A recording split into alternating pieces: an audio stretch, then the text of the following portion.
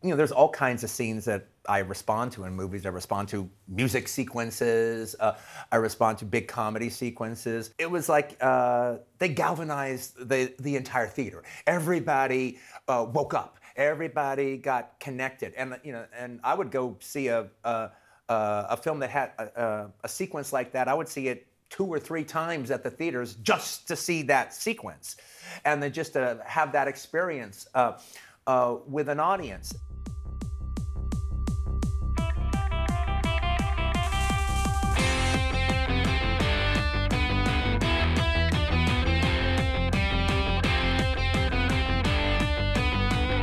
Welcome to Making Tarantino, the podcast. I'm your host, Philip Duke, and I'm here with his cousin, Chaz. And on this podcast, we watch and discuss a list of movies that Quentin Tarantino recommends and see if they've influenced his work and to see what they're all about. As we always do, we always enjoy. And so something Chip mentioned, an idea that he had one time for a segment for us. Now Chip's like, wait, what? What was this segment?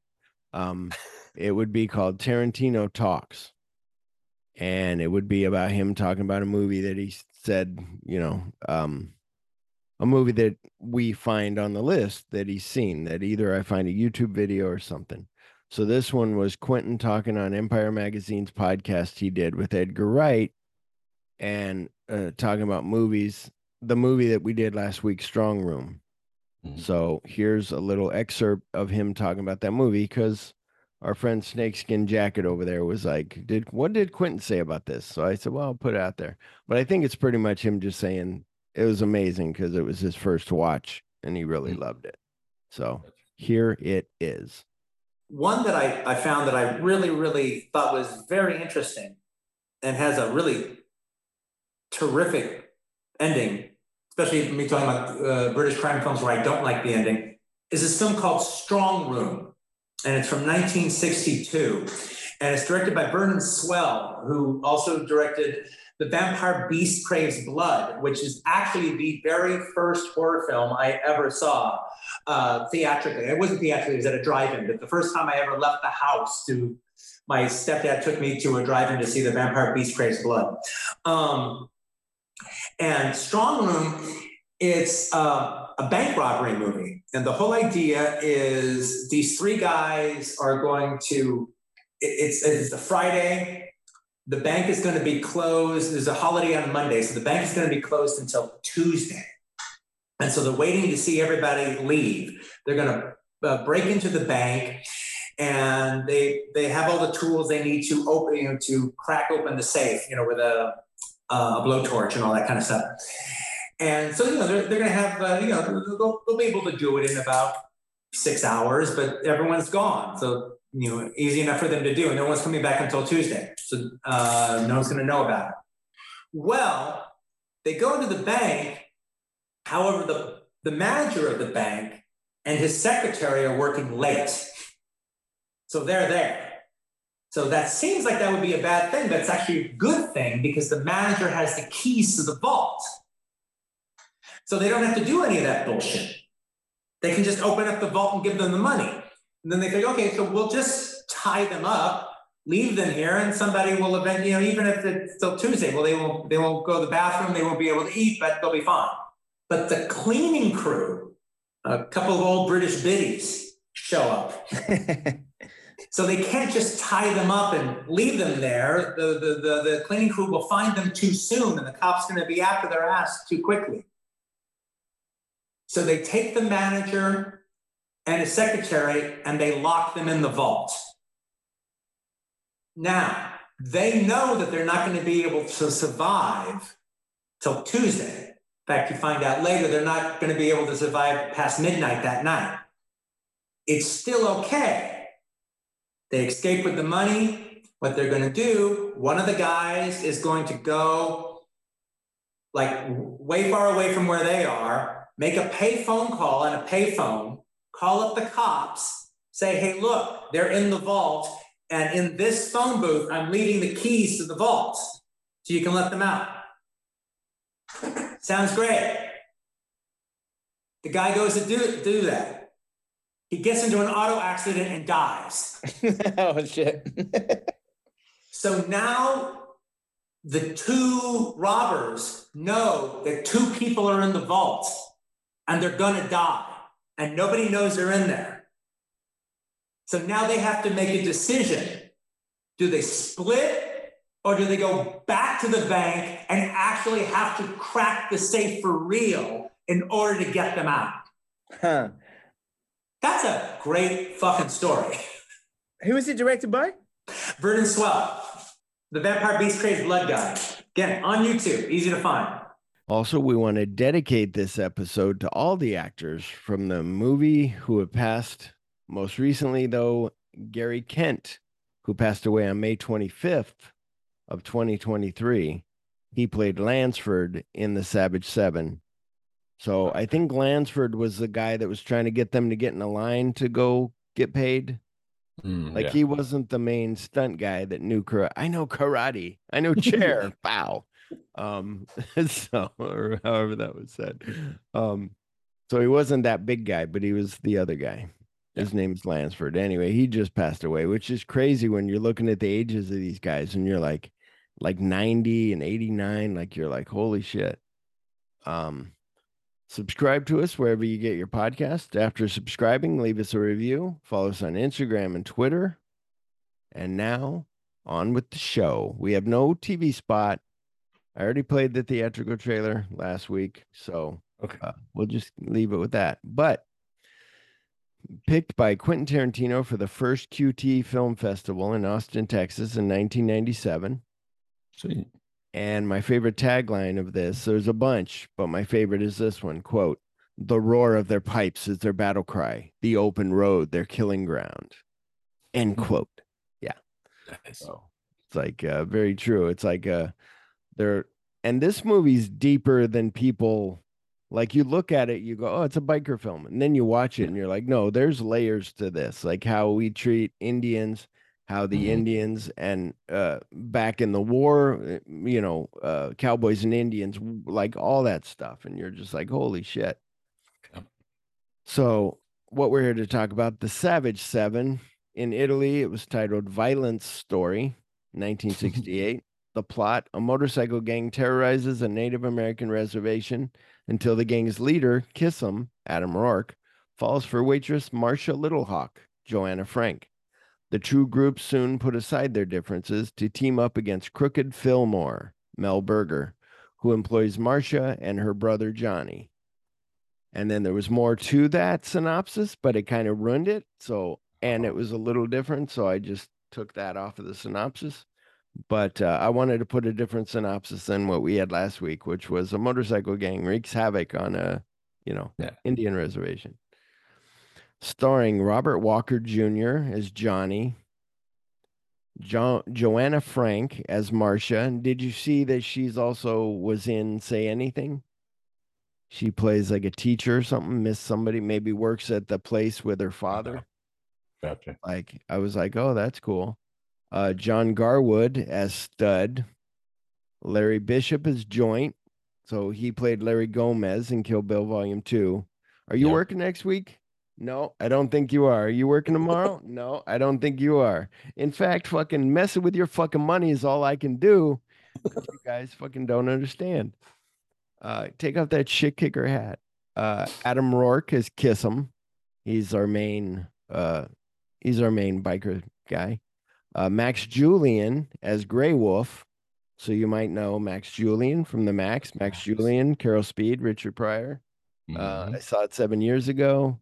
I don't, what's on there is a woman with her titties hanging out. You haven't bothered to check. You just been looking at me. I know I'm good looking. Not as good as a pair of titties. It isn't White Boy Day, is it? That's right.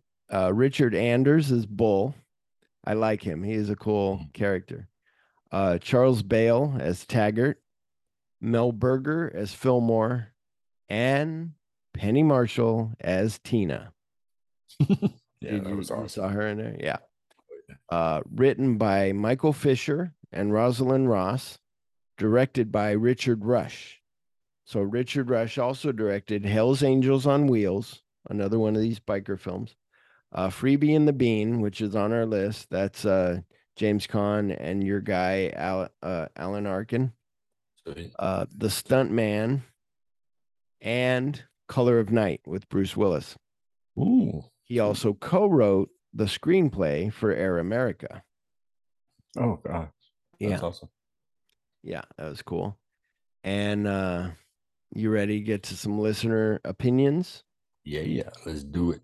All right. Man, I don't even have an opinion. Well, you gotta have an opinion. Pete at Grindhouse Database on Twitter wrote, quote, "A pretty good biker film, but I wouldn't put it in my top 10 faves," end quote. Snakeskin Jacket on Twitter wrote, "A vitalist masterpiece that also cautions against the excess of Wergild, 10 out of 10. Now, Chip, I wrote this down because I see the glazed look on your face. If you're like me, Chip, not too bright, you might have to look this up. What is Wergild? Also known as man price, was a precept in some archaic legal codes whereby a monetary value was established for a person's life to be paid as a fine or as compensatory damages to the person's family if that person was killed or injured by another. So that's like, I was like, oh, I learned something new today. Wergild. Sweet. But that's like them being like, here, just take all your shit because you guys are being treated like shit. But also like, it's such a good movie where my rating was up here. We'll talk about it when we get to that. But I put it down a little, but I should probably put it up, but we'll talk about it. Anyway, and now a word from our sponsor. Since 2007, Grindhouse Cinema Database has provided the online community with a fantastic one-stop resource for learning about the world of classic international exploitation and cult cinema. From the early days of 1930s and 40s cautionary films and roadshow movies to 50s and 60s drive-in classics through to the 1970s and 80s Grindhouse fare. The GCDB has it all. The site also makes searching for movies simple for users with the easy-to-navigate, state-of-the-art Media Wiki design.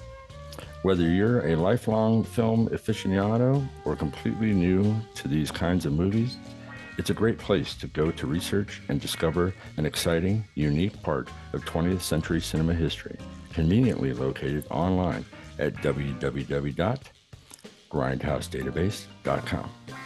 Grindhouse Cinema Database, where the action is.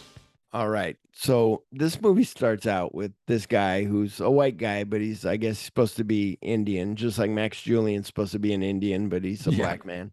Yeah. But they're coming from work, and then they meet with the motorcycle gang goes by. They're like, look, Indians.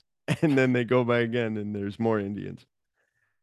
And right away it just starts with the stereotyping and the making fun because they see them. They're like, well, don't worry, they only go after wagon trains. And I was just like, oh, Jesus.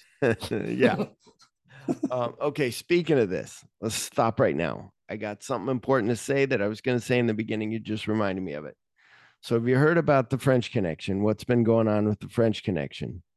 No. So Disney bought Fox, which owns the French Connection. Okay. So now they have went on wherever you stream the movie now, the French Connection, because it has Gene Hackman talking derogatory to people because that's his character. Popeye Doyle was a piece of shit and racist and all this. That was part of the movie. Now they've changed that. Disney went and re-released the movie with not offensive stuff in it or whatever. Yeah. And so now that's changing the art form of that movie. That's making it something different. And there's a guy, Serial at Midnight, who talks about physical media, owning physical media, all this stuff. And he talked about, which I agree with, at the beginning of Gone with the Wind, it comes up with a thing now and says, you know, the views shown here are not our views. This was an old movie, blah, blah, blah, kind of thing. Like, here's what you're going to see. Like, be prepared. Just a disclaimer. But then they go into something like Splash and they make her hair longer to cover up her butt. Like, that's messing with the art. I think Ron Howard's like, I'm okay with that, but still, like, so now they're going into French Connection, changing this And now, like, so people were writing a serial at midnight being like, well, good thing I own my physical media copy before they change it. And he's like, but that's not the point. The point is future audiences now are going to see this French Connection. They're not going to see the original French Connection. They're going to see this change one. It's just like Disney did with, I mean, George Lucas did it in a way too, but with the original Star Wars, all you can see now is a special edition. You can't see the original that you want to see anymore, unless you have the old Spielberg's flashlights instead of guns for ET. Now that I'll defend. That's my ET motherfucker. No, I defend that because Spielberg has said, if I could go back, I do feel bad about how I did that. I should have done it different. If I could ever go back, I would change it. And so when he changed it, that's how he sees it should be, that they don't have guns. Because he was like, why would they have guns? My thing, though, is kind of like you and I talked on our old podcast about Stranger Things. You don't know what this girl's power is. Like, get a gun, get a nuke, whatever you need to take this girl down. Who knows what this alien might have some strange powers? Who knows? Exactly. Anyway, so that was that. Just a thing that's like, why would they not just put a disclaimer? Like, here you go, like, and William Friedkin hasn't said anything, Criterion Channel hasn't mentioned anything. So, who knows what it is. I'm hoping there's enough backlash where they just stop doing that, where they just put that out, or at least make it to where when you go digital to go to it, it pops up with the option. Do you want to watch the original with the disclaimer, or do you want to watch the new edited? Here's the newer 2023 version or the 1971 version. Yeah, it's like Francis Ford Coppola with all of his Apocalypse Now, all these 17 reissues of here's a director's cut, here's a final cut. That's on our list, but we're watching the original because that's what Quentin watched when he loved it. So anyway, the Indian in the black hat, that's Max Julian, in case anybody's wondering. He's from the Mac. So in the beginning, they go into this diner. They're fucking with people. But I love the oatmeal scene when he's like, can I get some oatmeal? And she's like, and what I noticed about this waitress, that she has your wife's eyes. Did you notice that? Mm-mm. I was like, hey, your own wife. I know your wife's eyes better. No, like, I don't know the way, like, not maybe her color or anything, but just the way her eyes were. I was like, oh, that looks like Chip's wife. But the oatmeal scene, like those, so they're all funny and they're fun. These bikers who, of course, are like, we don't give a shit. We take what we want, like he says. But the main Kissum like really likes this waitress. And he's like, could I have, she's like, well, you want more beer? He's like, actually, I was thinking an omelet. And she's like, oh, okay.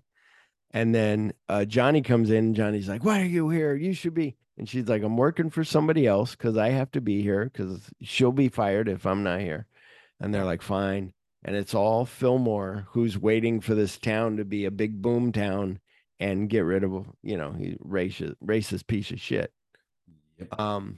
So they have this cool fight with Tanner and those guys. So Tanner is a big giant guy that, like, I think he used to be a stuntman. I didn't look into his history, but he was in the movie The Stuntman, and he seems like he's a stuntman because he's doing all these stunts. Yeah. And that they're like, we need a big guy. Oh, this guy will work.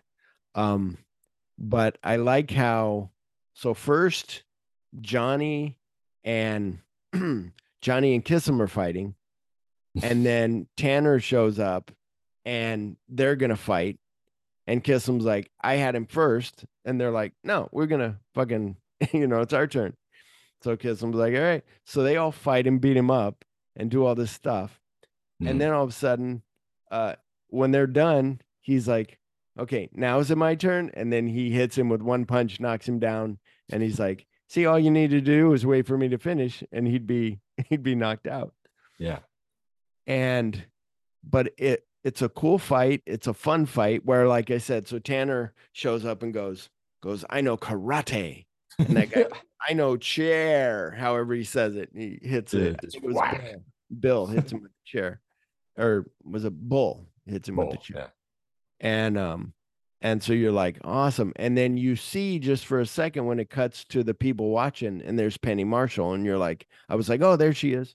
And then later when I was watching a YouTube video of, it was Dick Clark's 100 celebrities, whatever. So he had people like kind of rotating in. So he had David Soul from Your Salem's Lot and My Starsky and Hutch had him on. And then he had Penny Marshall come on. And Penny Marshall was like, I guess Dick Clark produced this movie, The Savage Seven.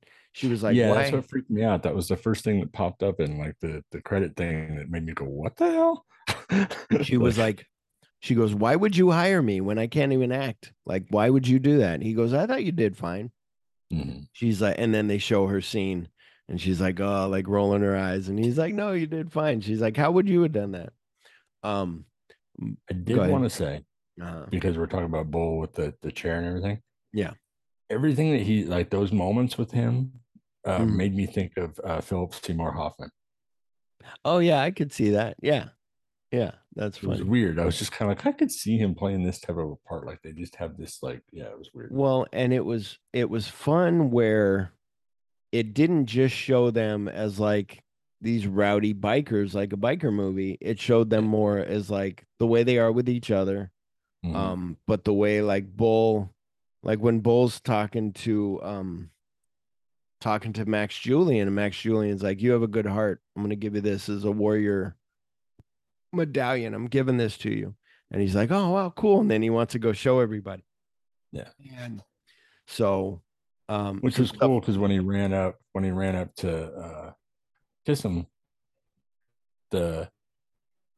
he was at first it seemed like he was going to respond to it like negatively, but then he saw his face, like how happy he was to have it. That's cool. Yeah, that's cool. Like he was kind of like, you're fraternizing, you're kind of getting a little too, what is this kind of a thing? Yeah. And you could see that look, but then he just kind of quickly changed, like, okay, like a big brother to a little brother kind of a moment of just like, well, and it's then making you smile. So well, then not only so they have that's what else Penny Marshall's like, I play an Indian, like I'm Native American, like what the hell?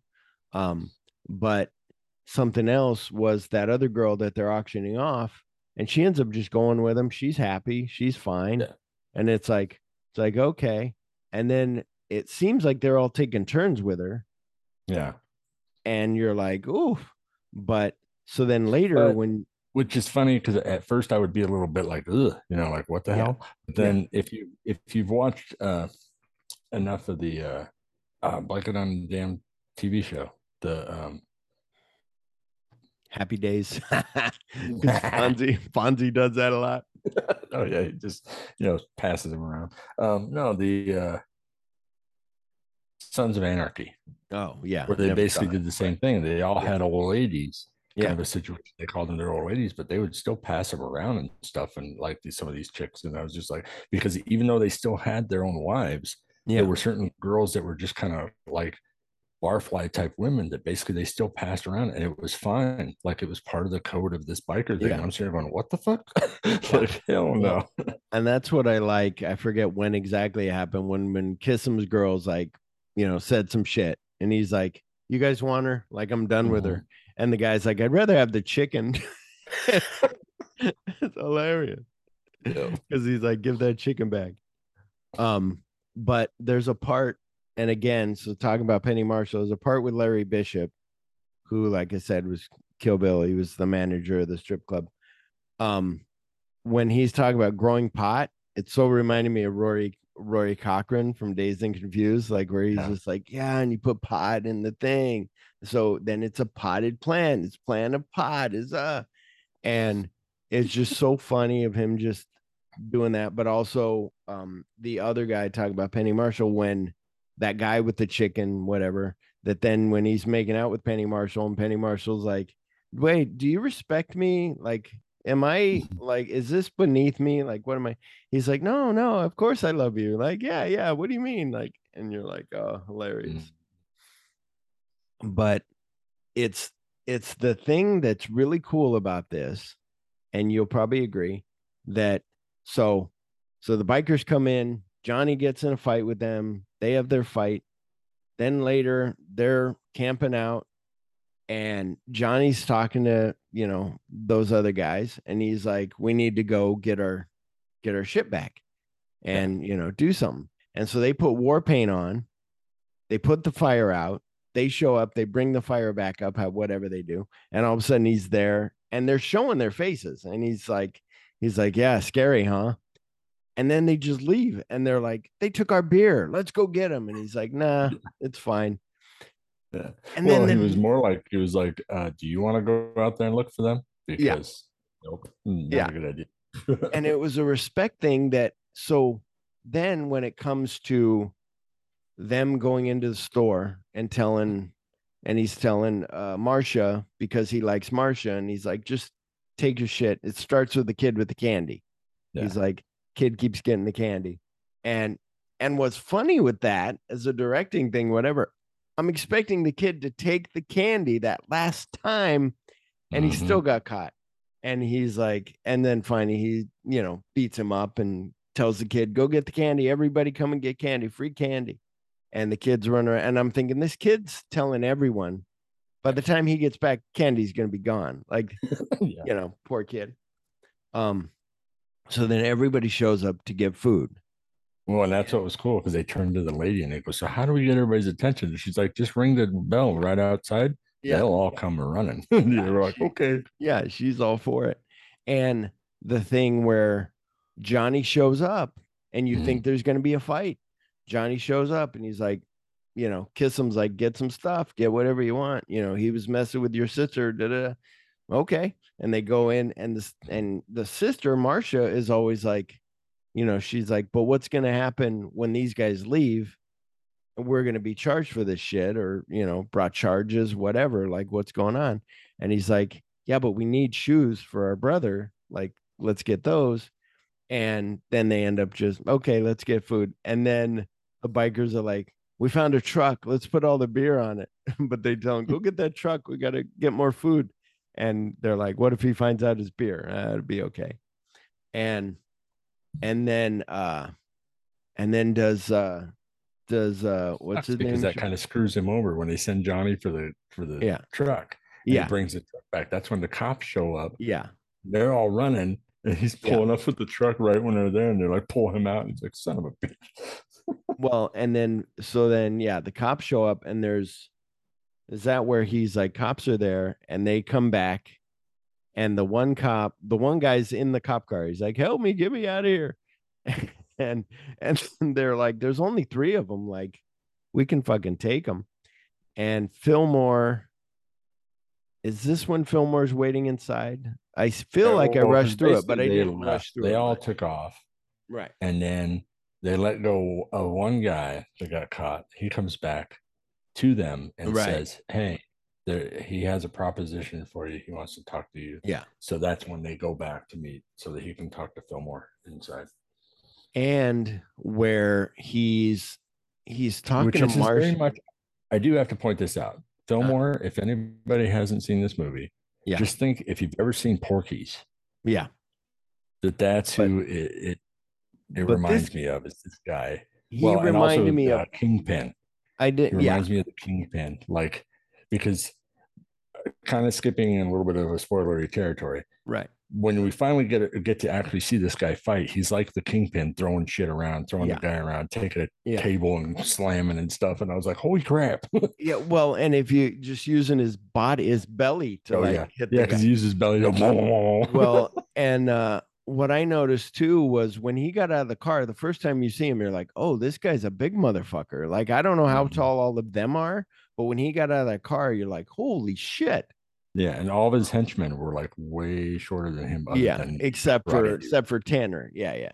But that's the thing with this movie, where, so first of all, back before, when they're all now hanging out, partying, but in the shanty town, and he goes to talk to Marcia. No, first they go out to the desert. Yeah. And he starts going under her shirt and getting a little aggressive. And she's like, can't you just be gentle? And he's just like, fuck it. Gets on the bike and leaves her there. Yeah. And I'm like, hopefully she's close to her town. And then later, when he goes into the trailer and he talks to her and he's like, and this is after he's made the deal, Yeah. with the guys. So Fillmore says, get rid of them. I want them all gone. I'll pay you each $75. He goes $75 each of us. And the guy goes, no, 65 or 60. And then he goes 65, whatever. And they make a deal. Yeah. And so then he starts talking to Marcia. He's being gentle and he's being nice. And they go to bed and they have sex. And then the next day, what? Well, the whole deal was that if he agrees to drop all the Tear charges, the town down. Yeah. Sorry. He has to let go of not just the bikers, but all the Native Americans, and everybody's free to go. Cops are sent on their way. Then they got to come back with more people, more bikers, to come and basically just destroy the whole town. Yeah. Yes. Because he wants the land. Yeah. And you find out later on because that they're building a dam and stuff. Yeah, because Kissam even says, like, what are you going to do with all your goods? How are you going to sell your goods if there's nobody here? And he's like, leave that to me. I'll deal with it myself. Leave it to me. I would deal with it myself. And you're like, oh, where'd Darth Vader come from? And then, so then when he wakes up, he realizes that this is wrong. And he goes to make the deal like any rom-com, goes to make the deal to tell him deal's off. And when he comes back, she's like, you made this deal. Is that fucking true? Blah, blah. And he's like, no, like, wait, like, don't you watch rom-coms? This is how it works. Damn it. Yeah. There's a pecking order. There's a way that this has to work before you're supposed to. But get all this is why this is deeper, where I can't even break into it. This is deeper than any like biker film. It's not just like biker and fighting and blah, blah, blah. This is like about the way the Native Americans are treated. This is the way the old wars were, how that was done. Like, oh, these people are different, or they live in these towns, or they drink, they get drunk, all the stereotypes. Yeah. Well, and very much like the idea of, because especially in the beginning, you're really thinking this is going to more focus on Johnny than anything. But then you start realizing it's about the leader of the bikers, because of the fact that, number one, you see his kind of intimacy, almost like when he's talking to Bull, because he talks about him kind of being a moron. He goes, yeah, I've been a moron my whole life. And he's like, but that's okay. Like he's treating him. Yeah. He's a leader for a reason. He knows how to treat his people. He knows how to, Yeah. And so it's almost like he's got a disabled brother kind of a situation, like that he's taking care of. Yeah. And then when he finally meets this girl, he's had women before, and they all share these women or whatever, but it's like, this is the one kind of a situation. Yeah. So it's like a much deeper situation in this whole impact. And I was just like, wow, I was not expecting that. It's the thing of them like coming together at the store, like being like, we're going against the man. Like, that's cool. But then it takes that turn when all of a sudden he's got the other gang that's coming. They find out, because he's told Fillmore, I'm done, I'm not going to do it. Fillmore's like, oh yeah. All of a sudden, the best actor in the world, this old Native American, walks up there and says, you killed and raped my daughter. I am going to kill you. And you're like, wow, that's really Stanislavski type acting. But no. So I saw that on the trailer and I'm like, oh, wow, that's interesting. Like, so when you see it on the trailer, you're thinking that that's what this movie is. Yeah. But then when this part comes up, you're like, what? Like, no, like that one girl, she was with him, but she kind of liked him. Like, is that the girl they're talking about? And you're confused a little. And then you're like, and so I'm like, I wonder if that's Fillmore. I bet it's Fillmore. But part of you goes, what if there's a rogue guy out there that, went ahead and did that?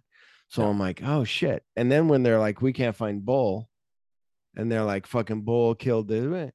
And then all of a sudden Bull is strung up. Yeah, that was fucking crazy.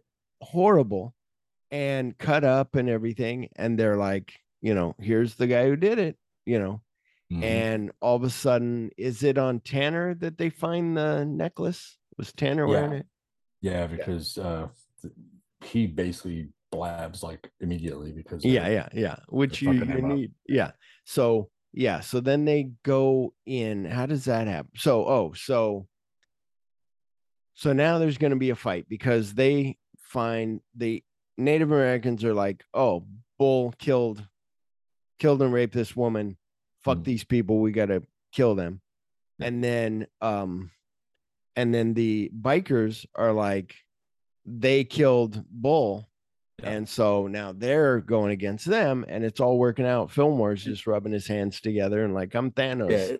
It's the typical kind of bad guy scenario that, of course. But then how is it? Like, is it Johnny fighting Tanner? Yeah, Johnny finds out about Tanner, and Tanner, of course, like you said right away, like, yeah, he did. Fillmore did it. So then they go, and he goes to talk to Kissam, and they're gonna fight.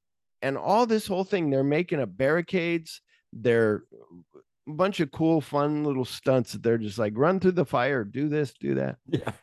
And the little thing of Kissam trying to get that board, like, but making it a little difficult. They keep throwing it up. And I'm thinking, 4 tries. I'm thinking they did that on purpose to make it look good, Yeah. But so here's the other thing. They're fighting, and you're thinking it's just going to be a brawl, just a fight, outsider style. But then it gets serious outsiders crazy when one of the guys shoots at somebody, the other guy stabs a guy, and you're like, oh shit, I thought this was just going to be a bunch of damage and people with broken bones, but now they're killing each other. And then it goes even further when the guy finds dynamite and decides, I'm going to climb this tower and start tossing this shit. A really high tower. I'm like, holy shit. But so he's doing that. So then Johnny shows up and tells Kissam, no, wait. I got this thing. Like, here's Tanner did it. Like, they killed Bull. Now they can't spread that enough. They can't get that out. Yeah, because everybody's in such a brawl and fighting. They're already fighting. And Kissam tells that other band, the other group that's more supremacist, because they're wearing the Confederate whatever outfits, whatever it is. They're wearing the old hats from Civil War. And they're like, no, like, fuck it. We're already in this. We're going to, and you're like, and it's that thing of, there was a movie called Doubt that came out in 2010, whenever it was. And it was about how once you have doubt, it's just like, if you busted a pillow on the roof and all the feathers went flying, you can't stop it. Like, that's it. And that's what this is. Like, you can't get to everybody to tell them. They're all in their own little cliques of fighting. Yep. So then Johnny and Kissam go to talk to Fillmore. Oh, but first Tanner goes in there to tell him, hey, I told him. And Fillmore's just like, boom, shoots him dead. And he's like, he was telling everybody. Now, if he's dead, he can't tell anyone. And then all of a sudden, Johnny and Kissam show up. Oh, really? Couldn't hear what? Because we just heard everything and we know what you're doing. And so then was it Kissam and who was it was Johnny fighting Fillmore? Yeah, because Johnny kind of came in and started from the side, right? So that Kissam could come from behind. Tried to, but then the shots started ringing out, and he shot Johnny in the stomach. Oh yeah, shot Johnny in the stomach, and then shot Kissam in the leg, and then he hit him with his belly, and then takes the table, and he's cornering him up against the thing there with the table. And then that other guy, and again, these are made to be this reason on purpose. The guy grabs a Native American spear, one of the bikers, and throws that at him and kills our main bad guy with the Native American spear because the guy hates Native Americans. And now he got killed by the implement of destruction for the people that you hate, and kills him. And then he dies. And then Johnny and Kissam, Johnny lives, right? No, Johnny, because everything is on fire and shit's going wrong. Johnny's already gut shot. Like, he knows he's going to die. So he basically just turns to Kissam and says, go get my sister. Like, get out of here. Yeah. Go take her. And that's basically how it ends, is him going to get her and them getting out of the middle of this whole hellhole. Yeah. And they have that conversation before, Marcia and Kissam, about like, he's like, you live here, like when he was still thinking about tearing this down, like, you live here, is it ever going to be better? And she's like, yeah. And that's when she tells him about the dam and her dreams. And that's when he realizes, oh, like, I'm one of the bad, like, I take what I want, and that's what Fillmore does, is take what he wants. And so yeah, it's very cool. There's more layers to this than a regular fucking biker film. It's really good. I really liked it. Reviews here: in a contemporary review for New York Times critic Richard F. Shepard, he wrote, quote, "The movie is one continuous uproar of unmuffled motors and head cracking and emphasized cruelty from one and to another. It is colorful and technically competent, but completely cheap in its primitive, unique, uninquiring, kick 'em in the groin sensationalism. Too serious to be lusty and too one note to be interesting." End quote. I disagree. I think this guy was just seeing what was on the surface. Yeah. And granted, when you go to the theater in 74 or in 68 and there's all these biker films, you're probably just lumping it in with all the other biker films. Yeah, And you were inundated at that time yeah, with these biker films. yeah, and where you would just I gotta review this thing. Okay, yeah, another thing. It's directed well, but yeah, there's so much more to it. Before we get to our rating system, in this movie, did you see anything that Tarantino might have liked or used in a film? I could see the characters. Yeah, because like you said, you saw Bishop as being kind of the, Rory Cochrane kind of a thing, but I saw Floyd kind of a thing. Oh, Like interesting. Yeah. Floyd is what I was kind of, okay, I could see that. Yeah, very true. I could see that. Very good. Our star rating system here is 1 to 5, 5 being the best. I'll let Chip go because last time I stepped on him and I went, you go first, and then I'm gonna up mine from what I was because I think that's right. I say 4. Awesome. I think some of the cinematography kind of I wasn't too happy with, but overall, I think the way that the story was done was very well made. I just think that there were certain moments where it seemed like almost kind of like where they just kind of let the actors do what they wanted, kind of a thing, and just a little improv, a too much. Yeah. In some points where it was just a little, almost to where the bikers themselves seem more childish, like kids than anything, and to a point where I was just kind of like, that kind of turned me off in the beginning until we started getting into the meat. Of the characters. So I was gonna give it 3.5, which I did on Letterboxd, but last time I didn't go back and up it because I was like, no, I think I'm good. This one though, I'm gonna go back and up it and erase 3.5 and make it 4 because there's more to it than your regular, I think that Hell's Angels on Wheels that I talked about, I think that's like your regular biker film, but this one has more to it. It's really good. I really liked it. I like that Adam O'Rourke guy playing Kiss 'Em. He's cool. So would you buy this movie, rent it, or find it for free? I would say rent it. Yeah. Because I think at some point I would like to watch it again, but I don't think I'd want to own it because I don't think I'm going to watch it a lot numerous times in the future. I think because of those layers to it, watching it a second time would be a good thing to notice things maybe a little bit more. Yeah, I agree. And I think I think this copy was a good copy. Again, they had a lot of commercials, not as many, it didn't seem like, as the other one that we watched. As Strong Room had a whole bunch. But I think, and it's one of those where if you had somebody that liked these kind of movies, like, so Snakeskin Jacket's been, we're on a Film Buds. We have our own little, whatever you call it, thing that we're chat thing. What do you call those? I'm so old. A chat thing, a chat group, or whatever, a Film Bud group on Twitter. And he's just like, hey, anybody see this? Savage 7 is fucking amazing. Like, you go, you'll love it and you'll love it. And he's like, Philip, have you seen it yet? And I'm like, no, I haven't seen it yet. He's like, oh, you gotta watch it. I'm like, okay, I finally saw it. And he's like, yeah, it's fucking. And so it's like, he's like, and same thing where I'm hoping Pete will go revisit it and be like, oh, wait, I'm seeing more to it now than before. But yeah, way cool. Way good. Way good. Is that a word? You ready for Badness. Phil's film favorite of the week? This one will surprise you, of course. Is that what we said? What? All right. Of course, I want to know. I want to know what you were loving. Wait, and you're saying this is going to surprise me? No, because we saw it in the theater.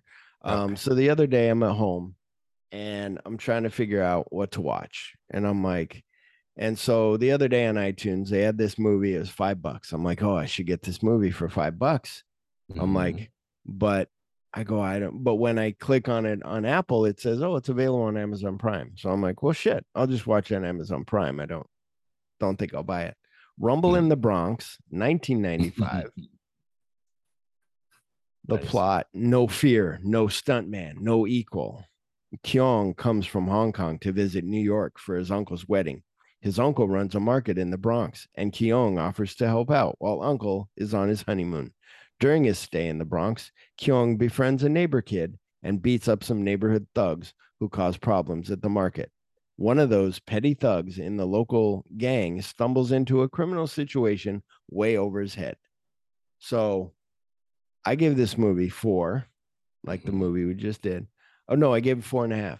I didn't give it quite 5, but when you and I saw this in the theater, I swear it was you and I. Yep. I was looking at it takes 30 minutes for any fights to happen. Like, he tries to stop the motorcycles from driving over all the cars on the street. Yeah. And then that's when they're like, oh, that guy.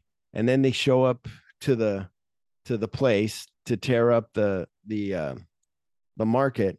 And that's when he's got the jacket thing where that guy goes to grab him and he throws his jacket off and that guy's arms are like caught on his back and the guy can't get loose and he keeps hitting the guy with his elbows and he's like, apologize to her in Chinese. And he's like, I'm sorry. And then it gets to the scene when he shows up and I'm thinking this must have been a dream where usually Jackie Chan has to go, okay, where are we going to fight? We're fighting by a car. Okay, I can go in the car, out the sunroof. I can go around. I can do this. Now they're like, we're going to be in a warehouse. Oh, warehouse? Could we have a pool table? Yeah, have a pool table. Could we have some fridges? Could we have a shopping cart? Yeah, let's throw a shopping cart in there. And then he can just be like, oh, now I got more things to work with. Okay, let me throw this guy into the fridge and beat him up and throw the TV. They'll throw the TV at me and I'll dodge it and, all this stuff. And then him jumping from that parking structure to that other landing. And you're like, holy shit, like he really did that. And so when you and I were this was the first Jackie Chan movie for us to see. And all of a sudden I was like, I got to see more. And then I went on this whole fucking kick. It was really good, everybody. It's on Amazon Prime. What were you going to say? Which is weird. It's a cosmic coincidence type of situation because you bringing this up, I just read today that they were talking about Jackie Chan, the cartoon, Jackie Chan's Adventures or whatever it was called. Yeah. And the reason why it said like Jackie Chan guest starring on it was because the actual person who did the voice of Jackie Chan wasn't Jackie Chan. I think I had heard that. Yeah, that's interesting because even in the movies, he'll do the his regular Chinese, Mandarin, Cantonese, whatever he speaks. I'm not sure which. He'll do that dialogue, but then he'll also do all the dubbing in English. He'll do all that himself. And so he's got a hand in all that. But then when it comes to a cartoon where he can make money, he's like, have somebody else do it. Yeah. And they basically were saying it was like a Facebook post or something, but they showed the guy, the actor that actually did the voice. Yeah. And he's actually known for other, parts on other, is it the other SpongeBob? Is it the SpongeBob guy? No, it's unfortunately, it's a cabbage guy from like Airbender or something. Oh, okay. Airbender cartoons or something. Yeah. That's good. They got a good guy. Okay, you ready to tell them what's coming? Yep, let's do it. All right. Come back next week on June 16th for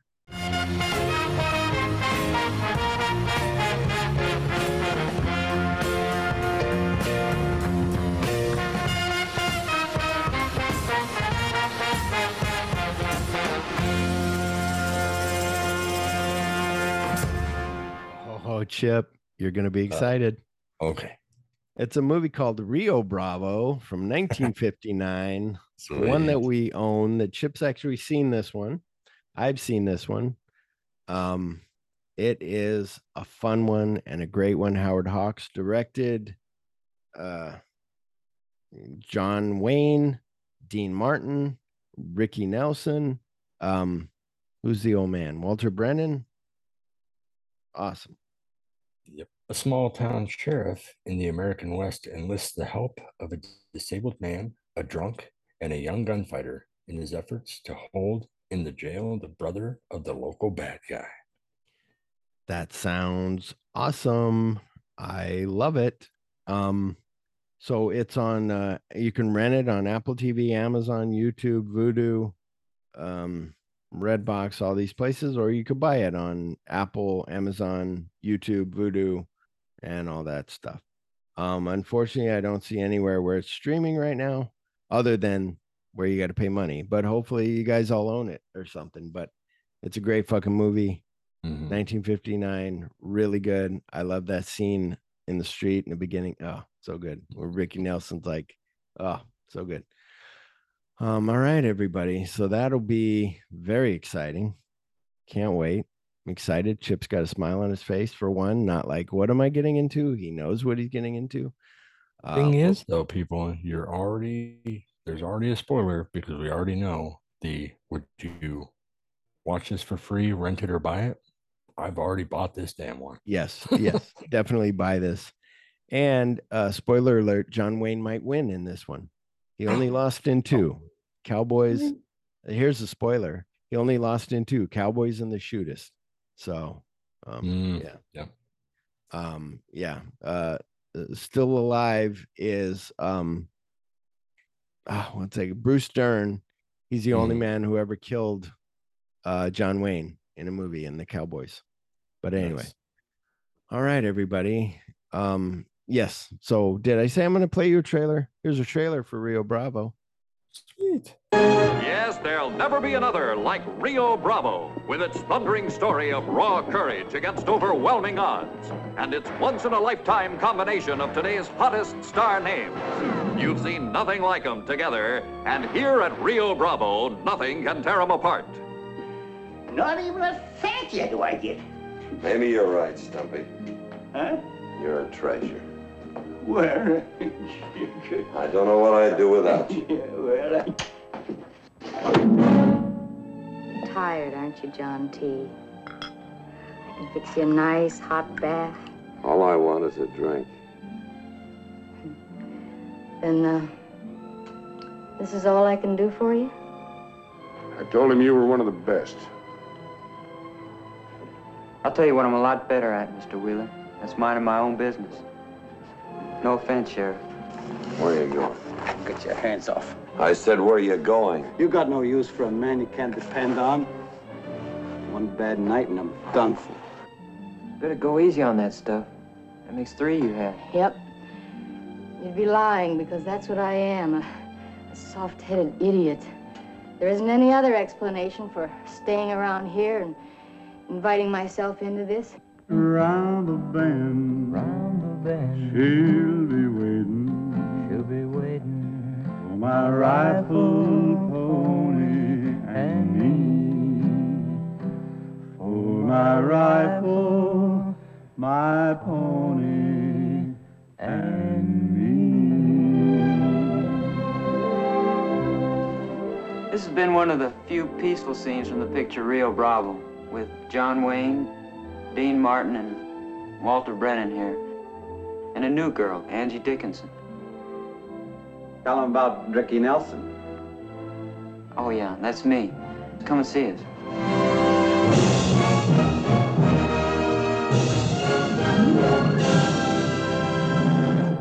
Thank you for joining us. We hope you had fun and maybe learned something about a movie that may have had a part in making Tarantino. Goodbye. Bye.